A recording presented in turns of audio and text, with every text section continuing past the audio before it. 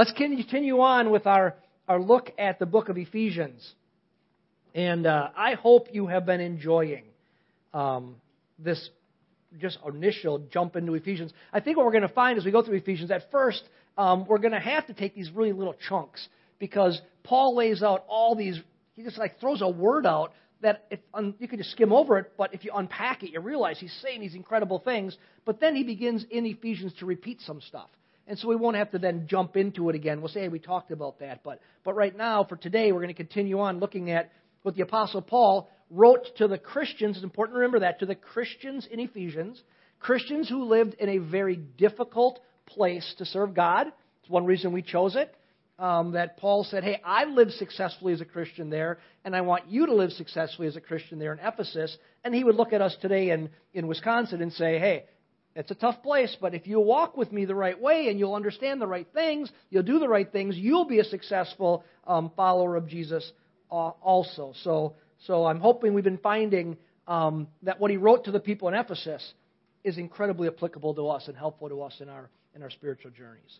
And so we are just into this first chapter, actually in the first right now, in the first full sentence, and we're looking at this one long run-on sentence, right, verses 3 to 14, that Paul wrote to describe the great blessings that are found in the Christian life.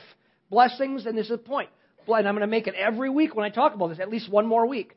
Blessings that are uniquely Christian.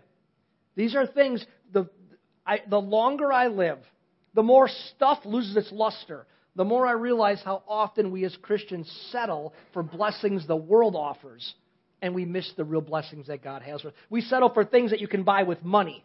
And he's saying, I got so much more. So these blessings are uniquely Christians. Things that those that don't have Jesus could never experience, but also those of us who do know Jesus can miss if we don't take time to look at them, unpack them, and have the Lord reveal them. It's revelation. Reveal them into our lives and have the fullness of them affect us. So for today, let's just look at two more verses that talk about another one of these blessings. Blessing that Paul calls, remember what? Spiritual blessings in heavenly places. That was verse 3. And now he's going on, verse 4 and on, to say these spiritual blessings in heavenly places, here's what they are. Some of them are. So Ephesians chapter 1, going to look at verses 7 and 8 today. You there? Got your Bible? Who's got their Bible? Hold that thing up. Your iPhones, yeah, I get that. I get that. It's your Bible, that's great. Ephesians 1, starting in verse 7 and 8. In him, and who's that? Is yours capitalized? Yeah, who's it talking about? Jesus. In him, we have redemption through his blood, the forgiveness of our trespasses according to the riches of his grace, which he lavished on us in all wisdom and insight. In him, we have redemption through his blood, the forgiveness of our trespasses according to the riches of his grace, which he lavished on us in all wisdom and insight. Well, the first thing we need to look at, if we're going to understand what Paul is trying to describe another blessing, he said before, you're adopted, you're chosen, all these different things. Well, today, he starts off by talking about this word. He says, you have been redeemed. This word redemption. He's going to say redemption, to understand redemption is a blessing. And he wants us to understand what do we get, or we understand when we get the understanding of what it means to be redeemed in Christ. Paul says that in him, in Jesus, we have redemption. So what's that mean? What does it mean to be redeemed? Well, the literal translation of the word means deliverance by the payment of a ransom.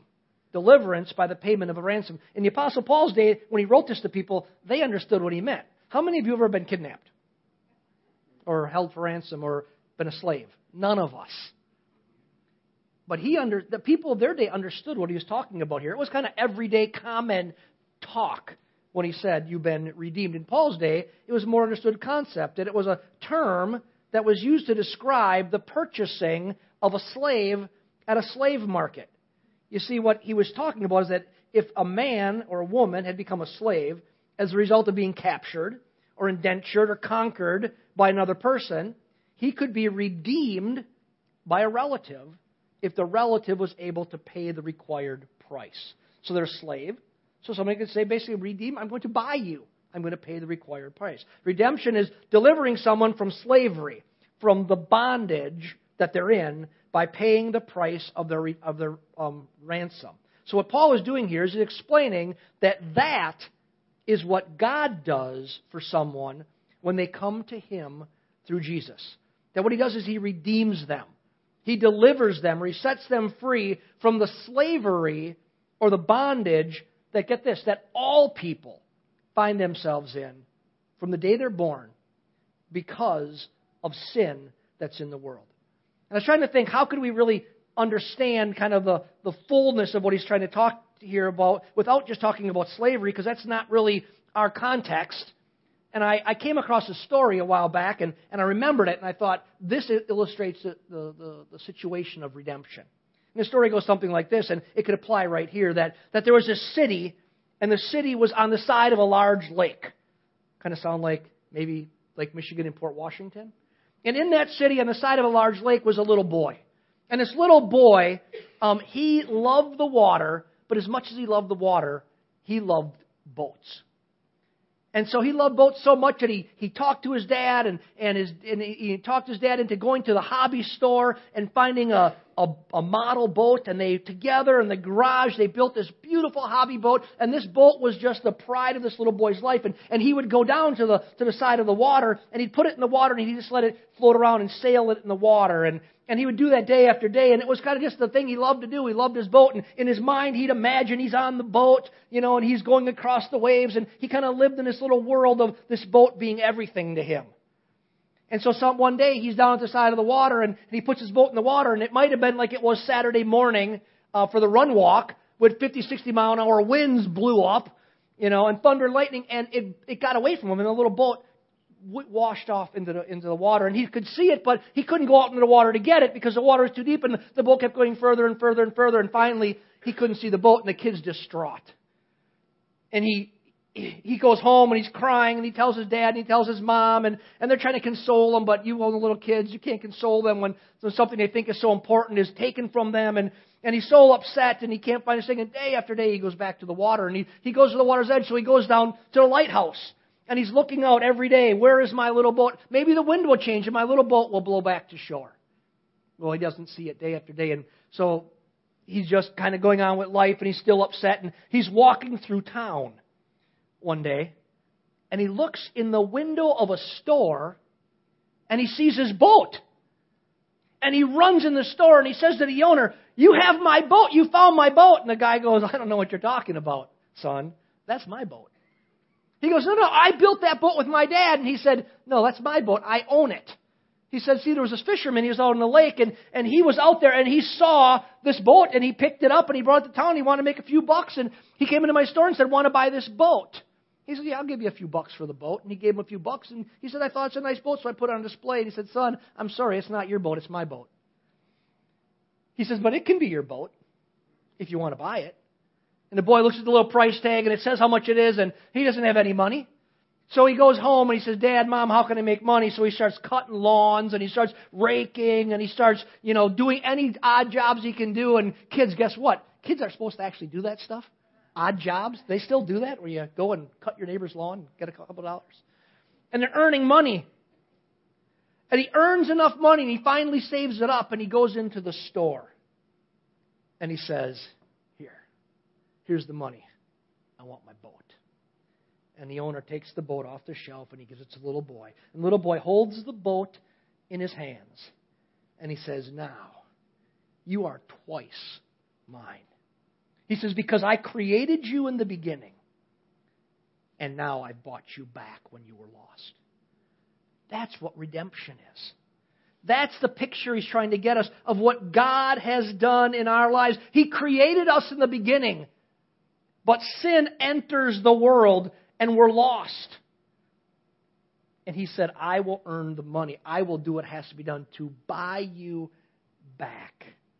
Redemption is payment of a price for a ransom. That's what the Apostle Paul is talking about. The price that was paid wasn't something you could earn by raking leaves and cutting lawns, but it was the price of the blood of Jesus himself, and the object that he bought back was our souls. That all humanity has been lost in the slave market of sin and is powerless to do anything to set themselves free. But Jesus has purchased his church with the infinite price of his own blood. And Scripture doesn't just say this here where Paul was talking about, but throughout Scripture, it tries to get us to understand that he purchased us with his blood. In the book of 1 Peter, the first chapter, he writes this. Peter writes, "For you know that it was not with perishable things such as silver or gold that you were redeemed from the empty way of life handed down from you from your forefathers, but with the precious blood of Christ, a lamb without blemish or defect." In Hebrews, the author of Hebrews says this, "Jesus entered the most holy place once for all by his blood and have obtained eternal redemption for us." In Mark chapter 10, Jesus, talking about himself, said, Jesus came to give his life a ransom for many. See, friends, our redemption cost the life of Christ. His precious blood was the price for our souls, and he paid it all. Friends, what's going on in Ephesians 1 is Paul's trying to just go on and on about the blessings of being in Christ. Is Paul is describing the blessing of a Christian knowing that God paid the ultimate price in order to set them free from sin. You say, when people say this about Christianity, well, Christianity is rules and regulations. It's all those rules you can't do. Well, first of all, it's not. And it's completely a wrong view. Because what it is when you really get what God did for you and he set you free, why would you possibly want to run back into that? He set you free. He redeemed you. You understand what it cost for him to set you free. Why would anybody possibly want to run back into sin when you know that God came and rescued you from the slave market, that he worked to purchase you when he created you once and then he bought you back. He bought you and he set you free from sin. Through redemption, he gives the Christian power over sin. And we can overcome sin and we can overcome temptation because we have been redeemed by Jesus, set free from the sin market, set free from sin, so that when people say, "Pastor, I just can't overcome," I say, no, you can in Christ. That in Christ, he has bought you, he has set you free, and if you will turn to him, he will enable you to overcome any sin or any temptation that is in your life.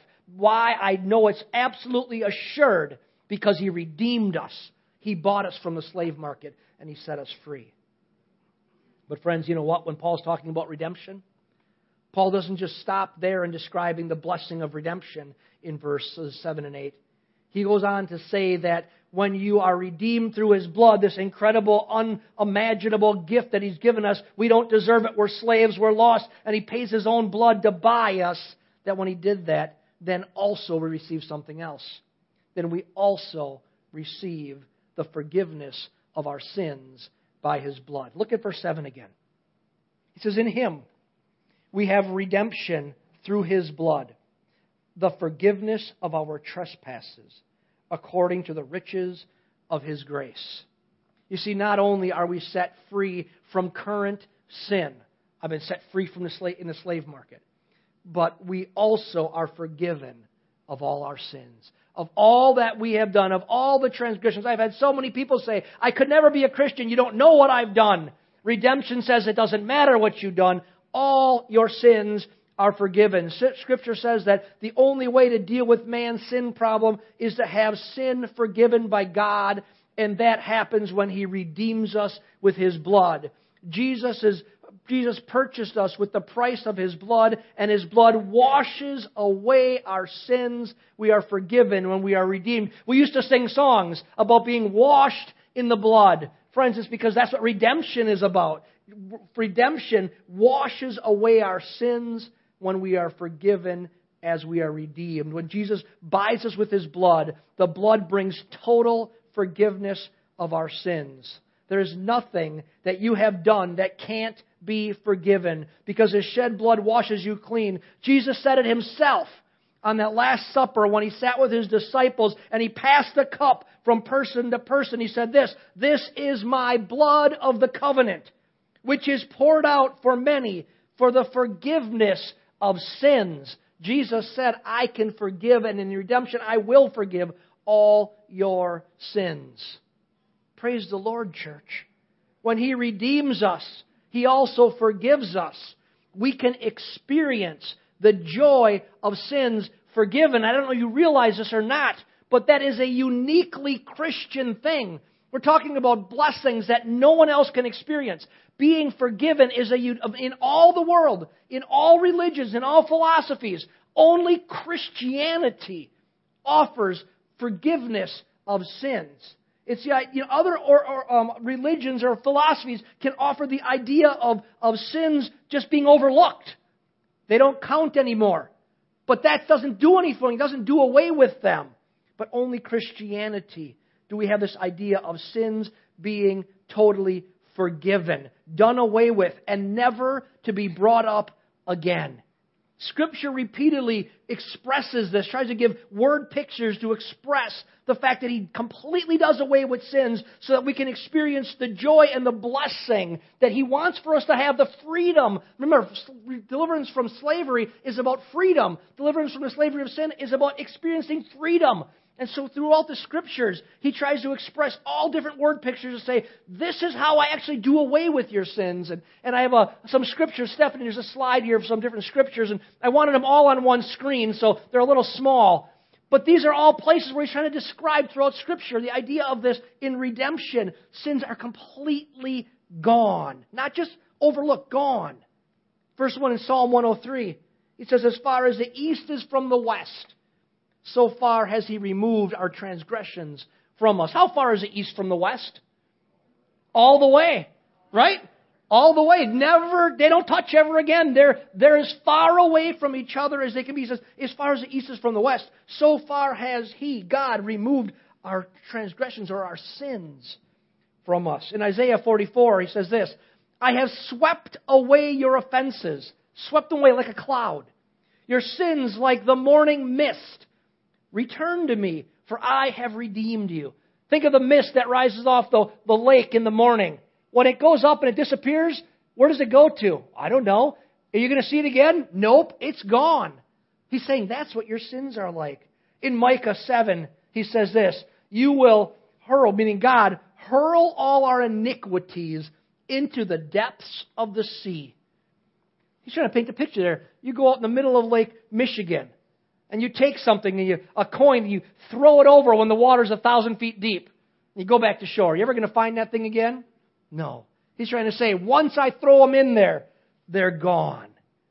And in 1 John, he says, if we confess our sins, He is faithful and just and will forgive us our sins and purify us from all unrighteousness. He'll make us pure.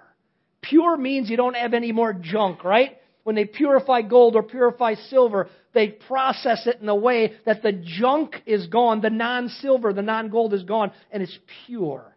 It's the same all the way through. He says that's what happens with us. He forgives our sins, and we're the same. We're pure, we're holy all the way through. In Christ, sins are forgiven. That's the point He's trying to make. It's not about your good deeds outweighing your bad deeds. And I'm afraid, friends, so often in Christianity we still fall into that cycle of just trying to outweigh good deeds with bad deeds. He says, no. He says, all the bad is gone when we are redeemed. He just washes it away. He throws it in the sea. It floats away like the mist of a cloud. Now, church, there is something very important to grasp at this point of what Paul's saying. Something that is being challenged every day in the world around you more than it's ever been challenged before. And it's this, and you need to understand it. And you will be an oddball for believing it. You're completely unlike most of the people in your neighborhoods and at your workplaces and in the community around you and for sure in the world. And it's this. Redemption and forgiveness only come one way. Through Jesus. His shed blood is the only price that could be paid to accomplish redemption and be the means of forgiveness. Grace is Jesus doing for us what we can't do for ourselves, redeeming us from the slavery of sin. Paul's trying to make this point here. He says it's all available, but it's only in Christ. And the world will tell you that's not true. The world will tell you there's all kinds of other ways. But Christianity, the Scriptures say, it's only one way. Have you noticed something in this long run-on sentence from verse 3 to verse 14?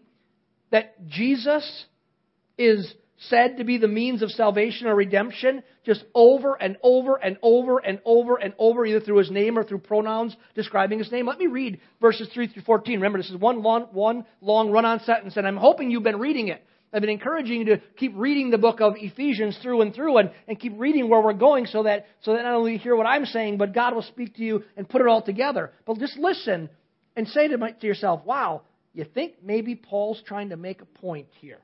So starting verse 3 of Ephesians 1, all the way down to verse 14. It says, "Blessed be the God and the Father of our Lord Jesus Christ, who has blessed us with every spiritual blessing in the heavenly places in Christ.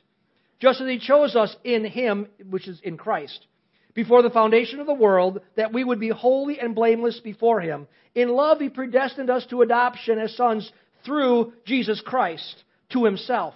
And remember something, everybody says they want to get to the God. Oh, we all worship the same God.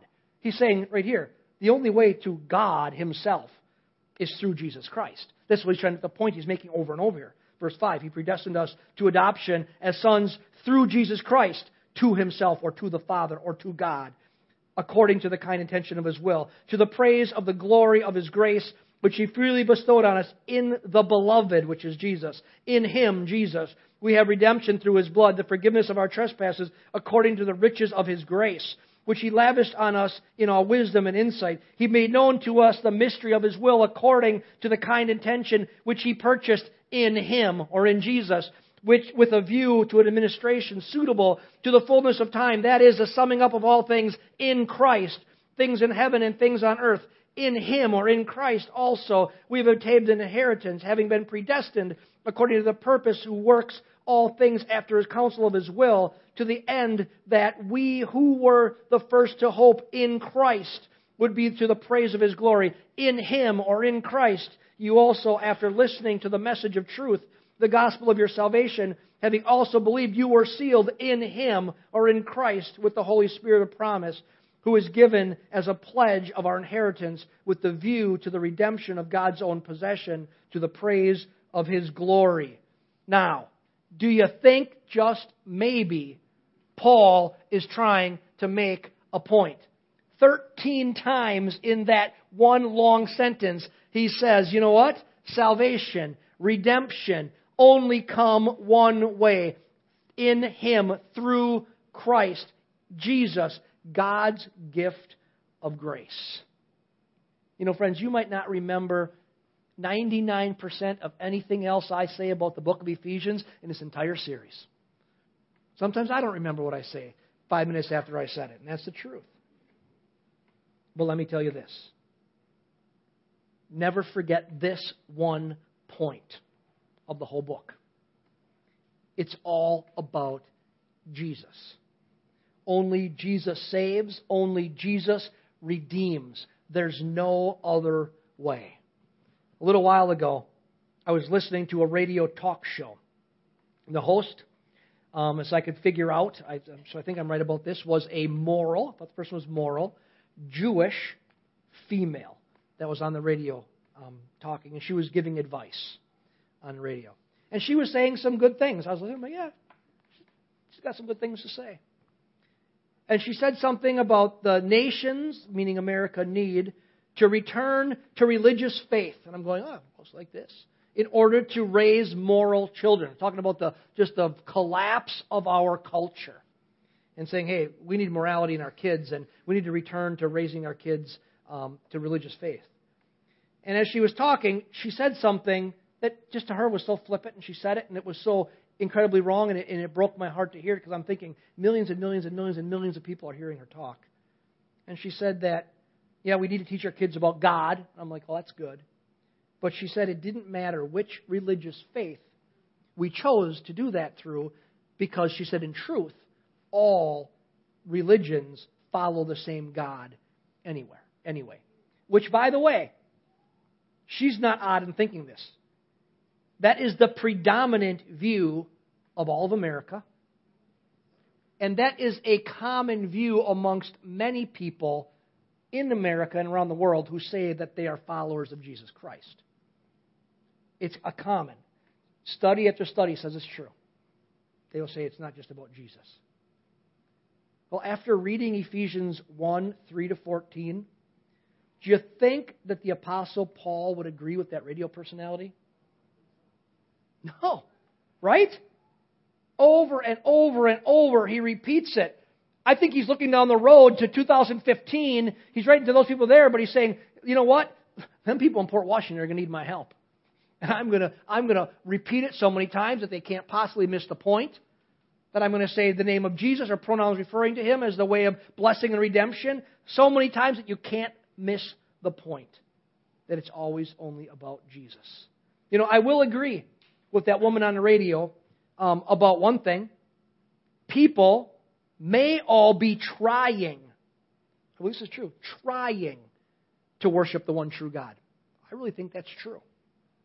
But according to the one true God himself, revealed in Jesus, recorded in God's Word, there is only one way to God himself.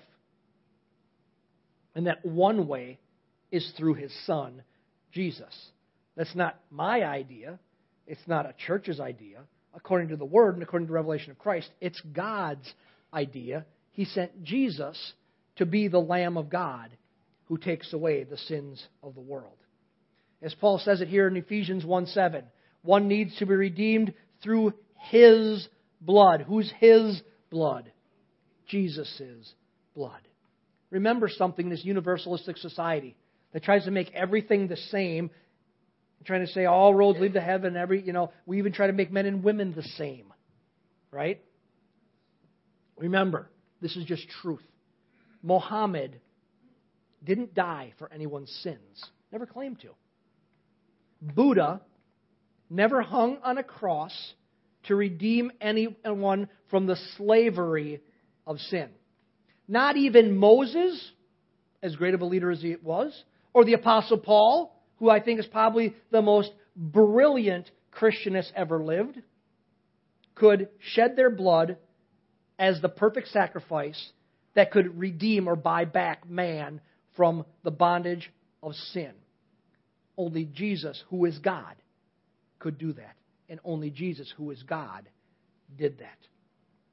I want you to pay attention or listen or follow me with what Peter, the Apostle Peter, said about this, about no other person being able to do it, when he spoke on the day of Pentecost about Jesus as the only way to salvation. And I'm going to read a long section, which at this point in the sermon is usually dangerous because I'll put you to sleep.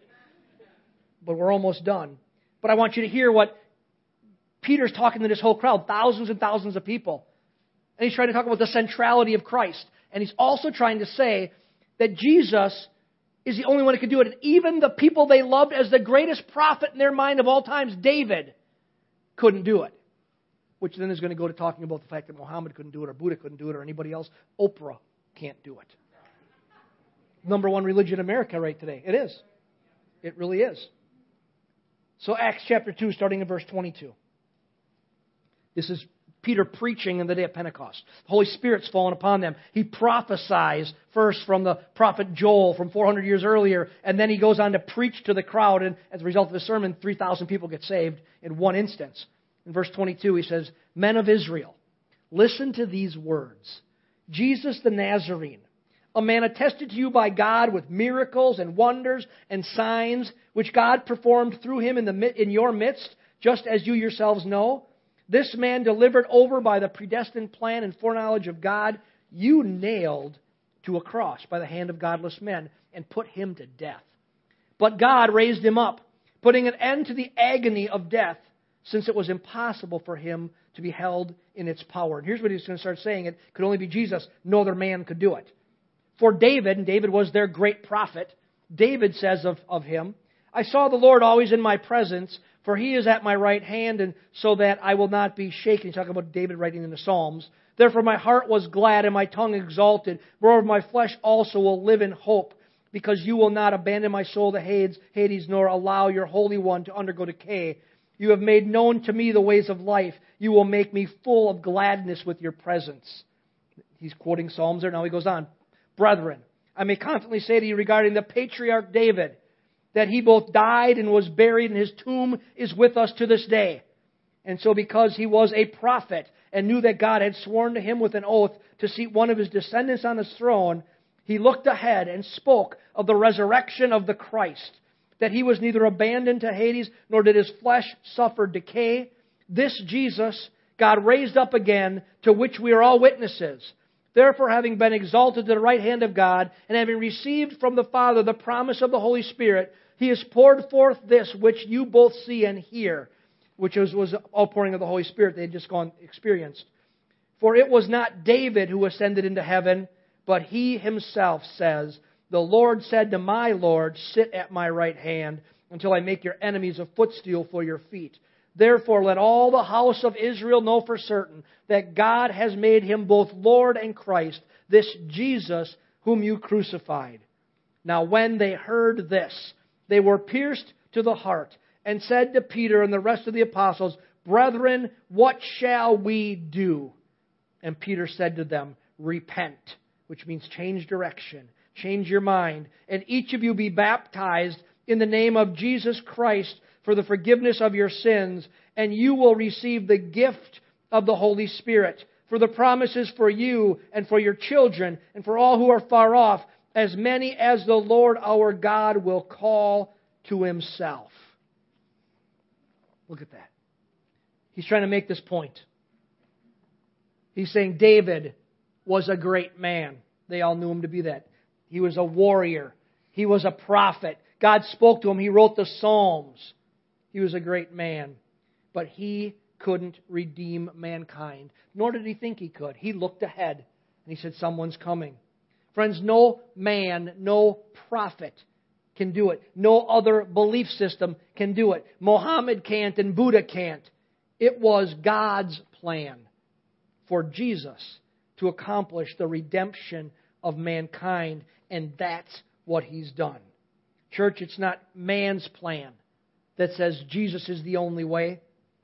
It's God's plan that says Jesus is the only way. And it doesn't matter what any person in our culture thinks about it. It doesn't matter if they agree with it or disagree with it. It doesn't matter if they say, well, you're not being tolerant. It doesn't matter. Friends, let's not be deceived by a culture that is universalistic, is becoming more and more universalistic, saying that all roads lead to heaven. All roads don't lead to heaven. Don't let your kids, don't let your grandkids, don't let your neighbors and your friends believe the lie. Teach them what God's Word says now more than ever before. Friends, this issue isn't about tolerance. It's not about fairness. It's about truth. It's about heaven and hell. It's that real. It's about truth. And there is still truth. This whole world that says there's no such thing as absolute truth is wrong. The Bible says there is truth. And He is the way, the truth, and the life. And I'm telling you, we live in a world where that is being challenged every day. And you know what? It's not the thing we argue about. It's not the thing you fight about. It's the thing you know to be true. And you live it. And you teach it. Jesus is the only way. So we ask ourselves the same question. That those men, he said men of Israel, when Peter talked, those men and women on the day of Pentecost asked Peter a question. What shall we do? And his answer was, repent and be baptized in the name of Jesus. In other words, he's saying, repent. Change from your way of living to following after God. Follow Him. And he says, be baptized. In other words, walk in obedience. Walk in a life. Walk in relationship, in a trusting relationship with Jesus. Yes, be baptized, but beyond that, live for Christ. That He's the only one. Don't be ashamed of that. You know what? It's going to be harder and harder to say that as the days continue. But this is the thing that we can never give up, and we will never give up at this church. Jesus is the only way. Amen? Amen. Stand with me this morning.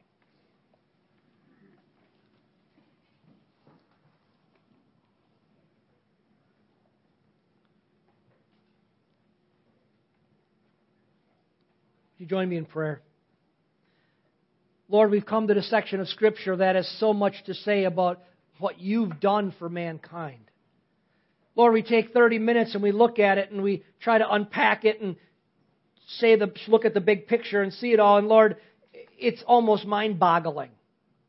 It is mind-boggling. I know I can't even grasp all that it means for you to have bought us from the slave market of this world, bound by sin, that we're hopeless, helpless, and that you love us so much that you sent your very own Son, Jesus, into this world to buy us back, like that little boy with the boat, to buy us back. You created us, and we drifted away. We didn't even know it.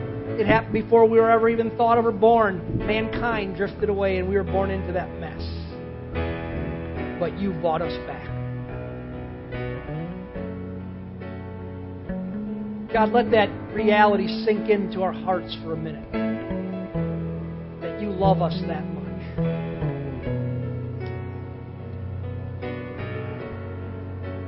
And I'd ask this question as we're here. First of all, you say you know Jesus as your Savior. Are you really living your life in a way that says Jesus is the center of my world, the only way? I don't say that in a condemning way. I say that in a way of maybe worry, concern. Because, friends, it's so easy to drift away. It's so easy to let the things of the world creep in and become more important. But Jesus wants to be the center of our world. I would just say this. We live a life of repentance where we're evaluating and re-examining and redirecting. And if you just feel the Lord's calling you to redirect, just take some time right now and tell the Lord how you want to be all in with Him. Between you and Him, all in with Him. Or maybe you're here and maybe it's the first time you've ever heard about this. Maybe you've never even heard really the truth of Jesus before. Something inside of you is saying, this is for me. That something inside of you that's saying, this is for me, is the Spirit of God. He died to redeem all mankind. And He gives the offer to everyone on the globe, that if you'll come to Christ, as Peter said, repent, change direction, and receive Christ. He says be baptized, which is something that we all do when we follow Christ. But the initial thing is to say, I need Jesus, and give yourself to Him and commit to Him. Maybe you're here today and you've never done that. And as we're in this moment of prayer, our heads are bowed, our eyes are closed, and even though it might not be all that culturally acceptable to do because we don't ever want to put anybody on the spot, you say, I know I need Jesus. And as our heads are bowed and our eyes are closed, and just a moment between you, me, and God, and you say, but today, I want to give my life to Christ. I want to turn away from my old life, and I want to commit to following Jesus. I want Him to be my Lord and my Savior. If that's you today, I want you to do something bold. I want you just to raise up your hand. I won't call you out or embarrass you. I just want you to pray for it. Just raise up your hand right now and say, I want to receive Christ as my Savior. Doesn't matter if you're 8, if you're 108. You say, I need Jesus, and I want to today take the step of receiving Christ into my life. Just right now. Say, Pastor, that's me. Thank you, Jesus.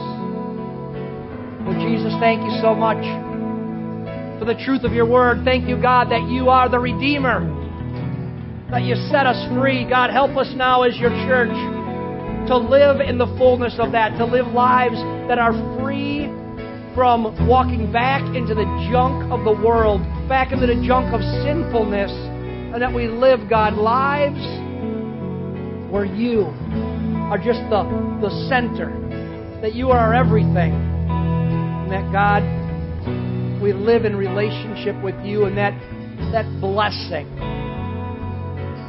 gives us what the world could never have, joy and contentment with God, the Creator.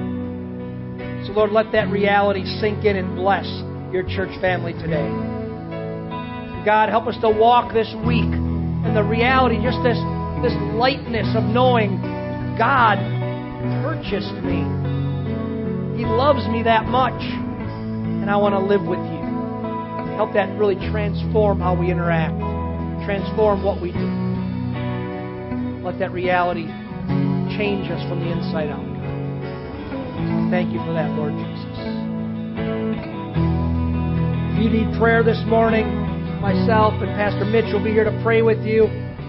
When you feel dismissed by the Holy Spirit, go and have an awesome day, living in the reality of the blessing that you have been redeemed and forgiven if Jesus is your Savior and Lord. And let other people you know, you encounter this week, know that that's for them also. Amen. God bless you. Have a wonderful day in Christ. You are dismissed.